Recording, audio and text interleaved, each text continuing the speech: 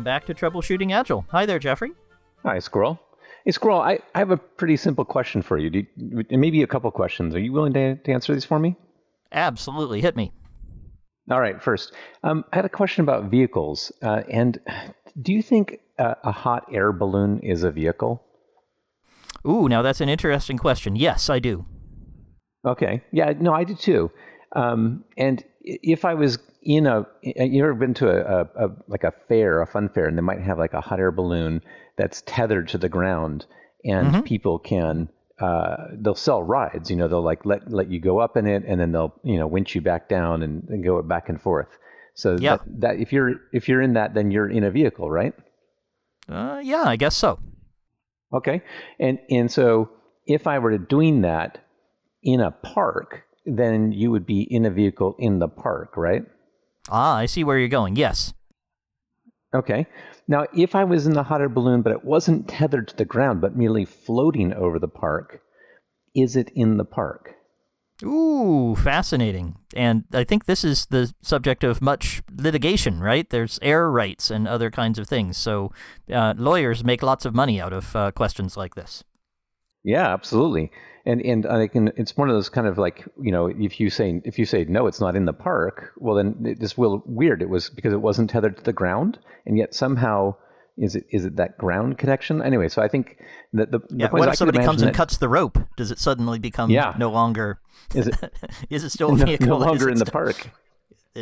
Exactly. There are probably thousands of pages of case law on this question that you could go look up in some dusty law library.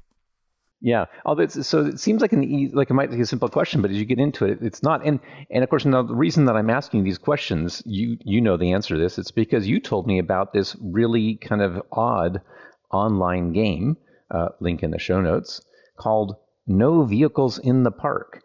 And we thought that would be an interesting discussion today. And why did we get into this? What's the connection between this and troubleshooting Agile? Why are problems that Agile teams encounter related to the question of whether a hot air balloon floating overhead is in a park? Well, so this goes back to the reason I grabbed this when I saw it and said, Jeffrey, we got to talk about this. It is because of a guy named Keith Braithwaite, a very, very clever thinker on all things Agile and software and other things. And I remember seeing a talk by him donkeys years ago, just ages and ages ago.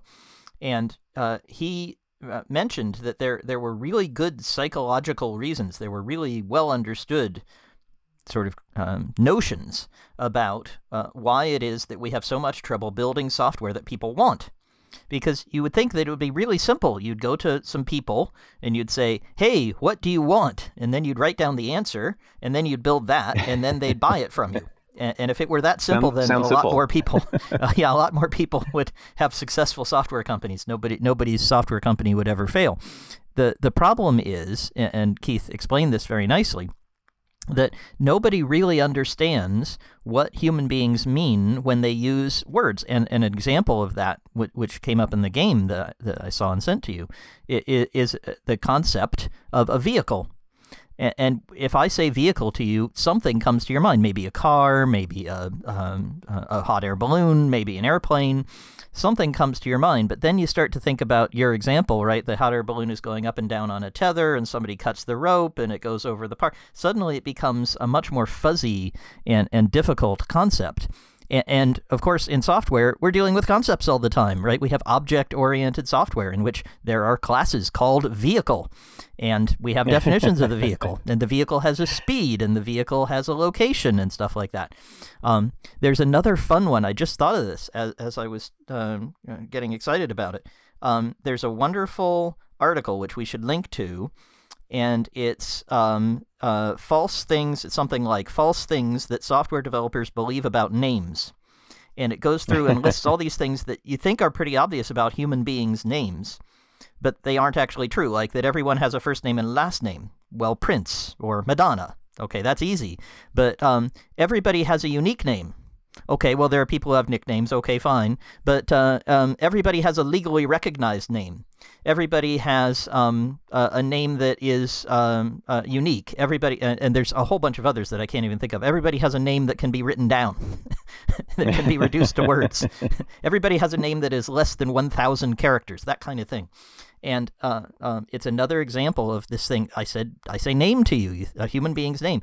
You think you know what that is, but then you start getting into all the complications of it and all the things that a piece of software forces you to think about, because the computer is going to enforce what seems like a reasonable limit. Nobody's name could possibly be more than 200 characters. But then you meet somebody who lives in a culture where names are take 10 minutes to recite. And you think, oh, wait a minute. Now, how's my software going to deal with that? Badly, it turns out. The same thing happens with law and the concept of vehicles in the park. We'll come back to what this game is in just a second. And also what Keith was telling me about, talking about in this talk I saw, that the idea that we're trying to capture is actually not well defined. So I'd encourage listeners to try this game. It's a very simple game. It's online. You just answer a whole bunch of questions, and then you see, not actually a whole bunch, it's like 30 or something. And each one poses a question that's like Jeffrey's. There's a good one in there. I'll spoil it slightly. What if a space station is orbiting above the Earth, and it happens to pass directly above the park? Is it a vehicle? Is it in the park? Is it in trouble? Do we care? How would we know? Right? So there's all kinds of interesting edge cases like that. What about a toy car? So it poses all these to you and makes you think, which is one of the things that I really enjoyed about it. So, Jeffrey, did you play the game? Did these questions provoke you? Well, I haven't played the game, but I was very much inspired by the concept, which is that it's kind of impossible to get a group of people to agree on with something that seems simple, and it tied really well. You mentioned that Keith Braithwaite had told you about the Big Book of Concepts. I was going to get to link in the that. show note. Mm-hmm. I just read the extract from MIT Press about it, and the phrase that caught my mind, it talks about there's things that are phenomenologically simple, but actually then difficult to define, and so that is what really made me feel about the link to software and some experiences I've had in the past week. But why don't you tell us about the Big Book of Concepts, because I think that's going to be very related to what we get into. Oh, absolutely. And this is the main thing that Keith's talk really kind of drilled into my brain, because I went and bought the Big Book of Concepts. By the way, do not go buy the Big Book of Concepts. You do not need to read it. I'm going to tell you everything you need to know about it in the next 60 seconds. But I went and bought it just to save everyone else the trouble. Because what Keith said was, there's this book that's all about what psychologists have done, and it summarizes all of the work that they have done over many, many years to try to capture these ideas and model them and predict what people will do when they're given a definition like a vehicle, when they're given a legal definition or a human definition, when they're given the word, how do they fit things into categories, what do people do with this? And the book is really big. And it contains a lot of dense psychological material, all the research and all the different. It's almost like a meta study of this idea, this difficulty that psychologists have had. But I'll tell you the punchline, which is none of them can figure anything out. Every study has been completely useless and completely failed in coming up with anything that is better than kind of randomly guessing at what category someone might put something in. The classic one from the book is a clock a piece of furniture? And if you ask this of a large group of people, you'll get like a 50-50, 60-40 kind of split of people who think different things. Somebody who's thinking of a grandfather clock thinks, well, yeah, of course it's furniture. Somebody who thinks of an alarm clock or maybe even the clock on your phone doesn't think of it that way and says, no, it's not furniture. And these people will have passionate debates about these topics that are not very productive, which sound an awful lot like software debates about how should we define this vehicle? What limits should we have on the number of characters in a name? Should names have characters? These are the sorts of things that we debate. Nobody understands these things. and I can bring up the direct example I experienced in the past week, which was the desire, and I think, and a point I make here is, we actually, I'll say this: when we build software, We make decisions on these things. And that's I think one of the key points is that the process of creating the software is to reify some abstract concept into functioning software. So the software embodies a certain set of decisions on what these abstract concepts are, but we've just said people can't agree. And there's a couple different implications of that. One is, and I think that was one you entered with, which is the user who you interviewed and said, I want this thing. He described in terms of concepts. We went and built something where we created an artifact that embodied a certain set of concepts, but when those concepts don't match, it doesn't give people what they want. The situation I was in was, in a sense, worse, where we were trying to bridge two different systems that had similar concepts, that used similar names, but meant different things. And these are things like user and company, and this is the gap between what we had in Salesforce, our CRM, our customer relationship management system, uses these terms in a sort of contractual sense, but then we have our actual operating software and our authentication system. When these systems, we built out our Salesforce implementation, we built out our software, but not at the same time and not the same group of people. And guess what? These terms don't mean the same thing when you want to try to bridge them. And that's just, people within the same company trying to agree on a simple term like, what is a user? What is a company? And that might seem really simple. Is a user still a user when they're out of contract, but they're still using the product because we're trying to win them back? That would be an example where Salesforce probably thinks they aren't a user because they aren't paying. But boy, the customer service people are right on top of that user. They're trying to get that user to begin paying again. Right, exactly. And what if you have a new user at the same company, but they're not yet under contract? Are they a trial user or not? Because if you have a concept of trial software, that's different. And the same thing, if someone expires, is that a trial or not? What if the same company has multiple contracts? So maybe your question is not actually about companies at all. Maybe it's about contracts. But even the question of what's a company when you have these large, multinational, conglomerates, when you have Ernst & Young with 85,000 employees in very different, in multiple countries that operate very differently, are they the same company or not? Does it matter if we have a global contract or not? It is all these complexities that come into it that seemed really simple when someone said, hey, you know what? when a company is in this state, we should do this to the users in the software. And it turns out there's a lot more concepts involved than it seems. Well, I remember going to a very early customer of mine when I was very, very new in building software for large organizations. And I was writing a piece of code that was very low level. It needed to deal with all kinds of these messy choices. And I was making one of those messy choices where something could be empty. And it didn't make any business sense for this thing to be. I could have been the address on a bill or something like that. Like, how would we even bill this person if we don't have an address? But I needed to know what to do if that happened, and it was physically possible in the code. And I remember going to a representative of the customer, and I wanted to have this little interview, and I wanted to say, what should I do operationally? What should we do if the database doesn't have anything for the address? This customer just doesn't have an address. I mean, this is a company doing water delivery. So, I mean, if you don't know the address, how could you even have them be a customer, right? So the person I was talking to could not conceive of what I was describing.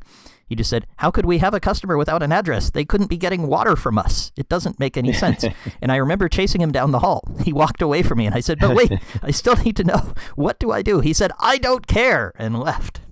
So the point is that when you have this reification going on, when you have these choices that you're making about a concept that your users understand and possibly quite differently from you, the only thing you can do is probe, sense, and respond. The only thing you can do is operate in the, if we refer to Cynefin that we've talked about a lot, the complex domain. You have to try something, and you have to put it in front of them, and you should expect that they will say, hey, wait, this clock is not furniture.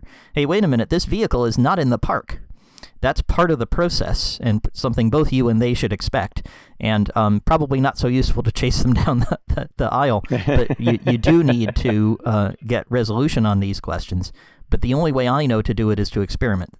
Very, very smart people have spent a very long time trying to figure this out and have in an abstract way and have failed completely. So don't feel bad if you do.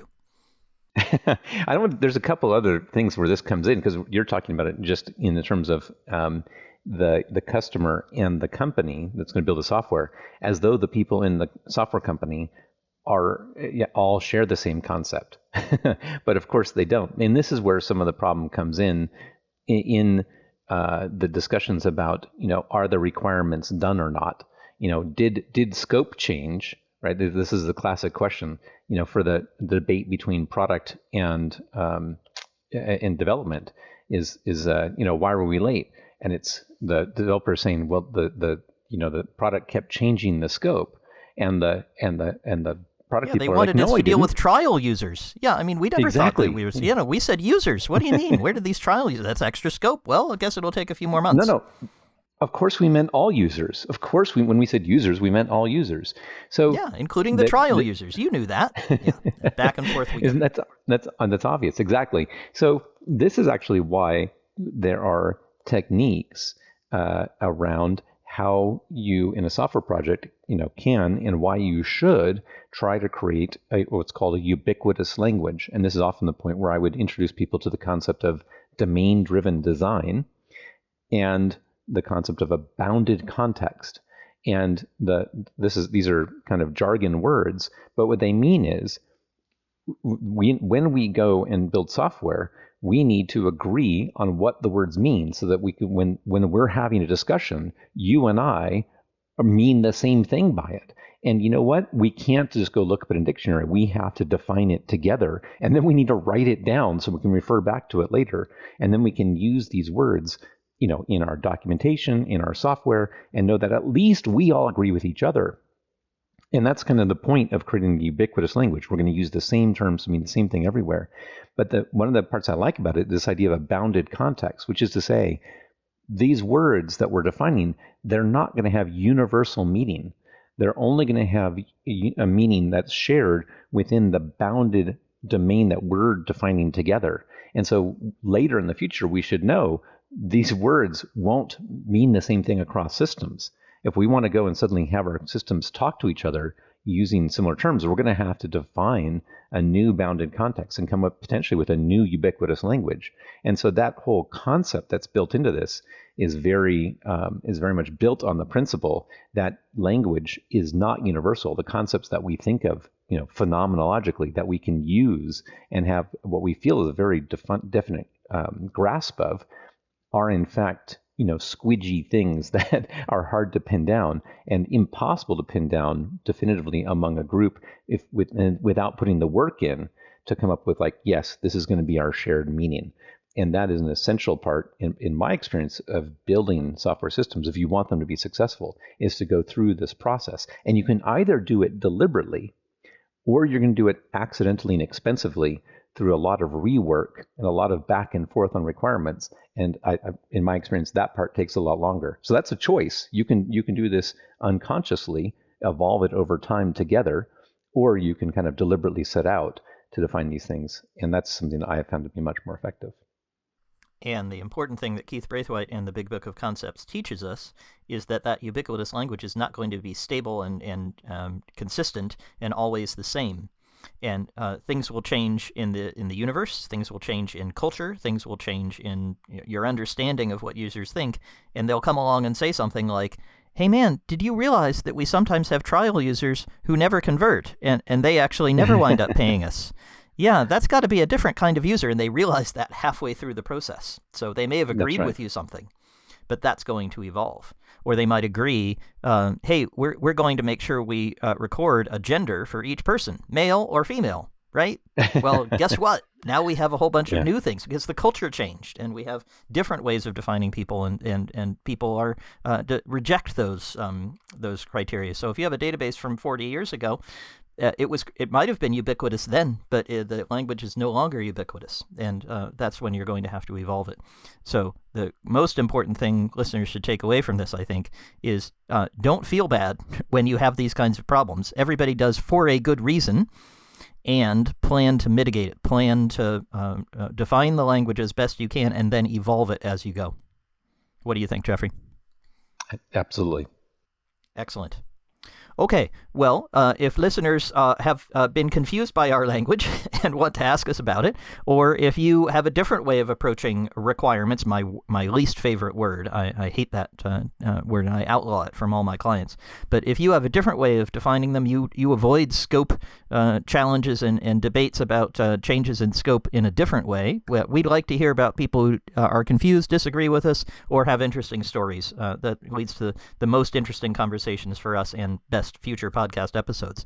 So to get in touch with us, of course, you head on over to agileconversations.com, which is where you'll find not only our book and lots of material that you can get for free, articles we've written, recordings, videos, all kinds of good stuff like that, but also various ways to get in touch with us. I'm told I'm on TikTok. I don't know, but there are various places where you can find us, and the relevant ones are there. Guess what? Email is probably going to work best, but you can use lots of different ways to get in touch with us, and we enjoy all of them, and we're especially hearing from you, our listeners.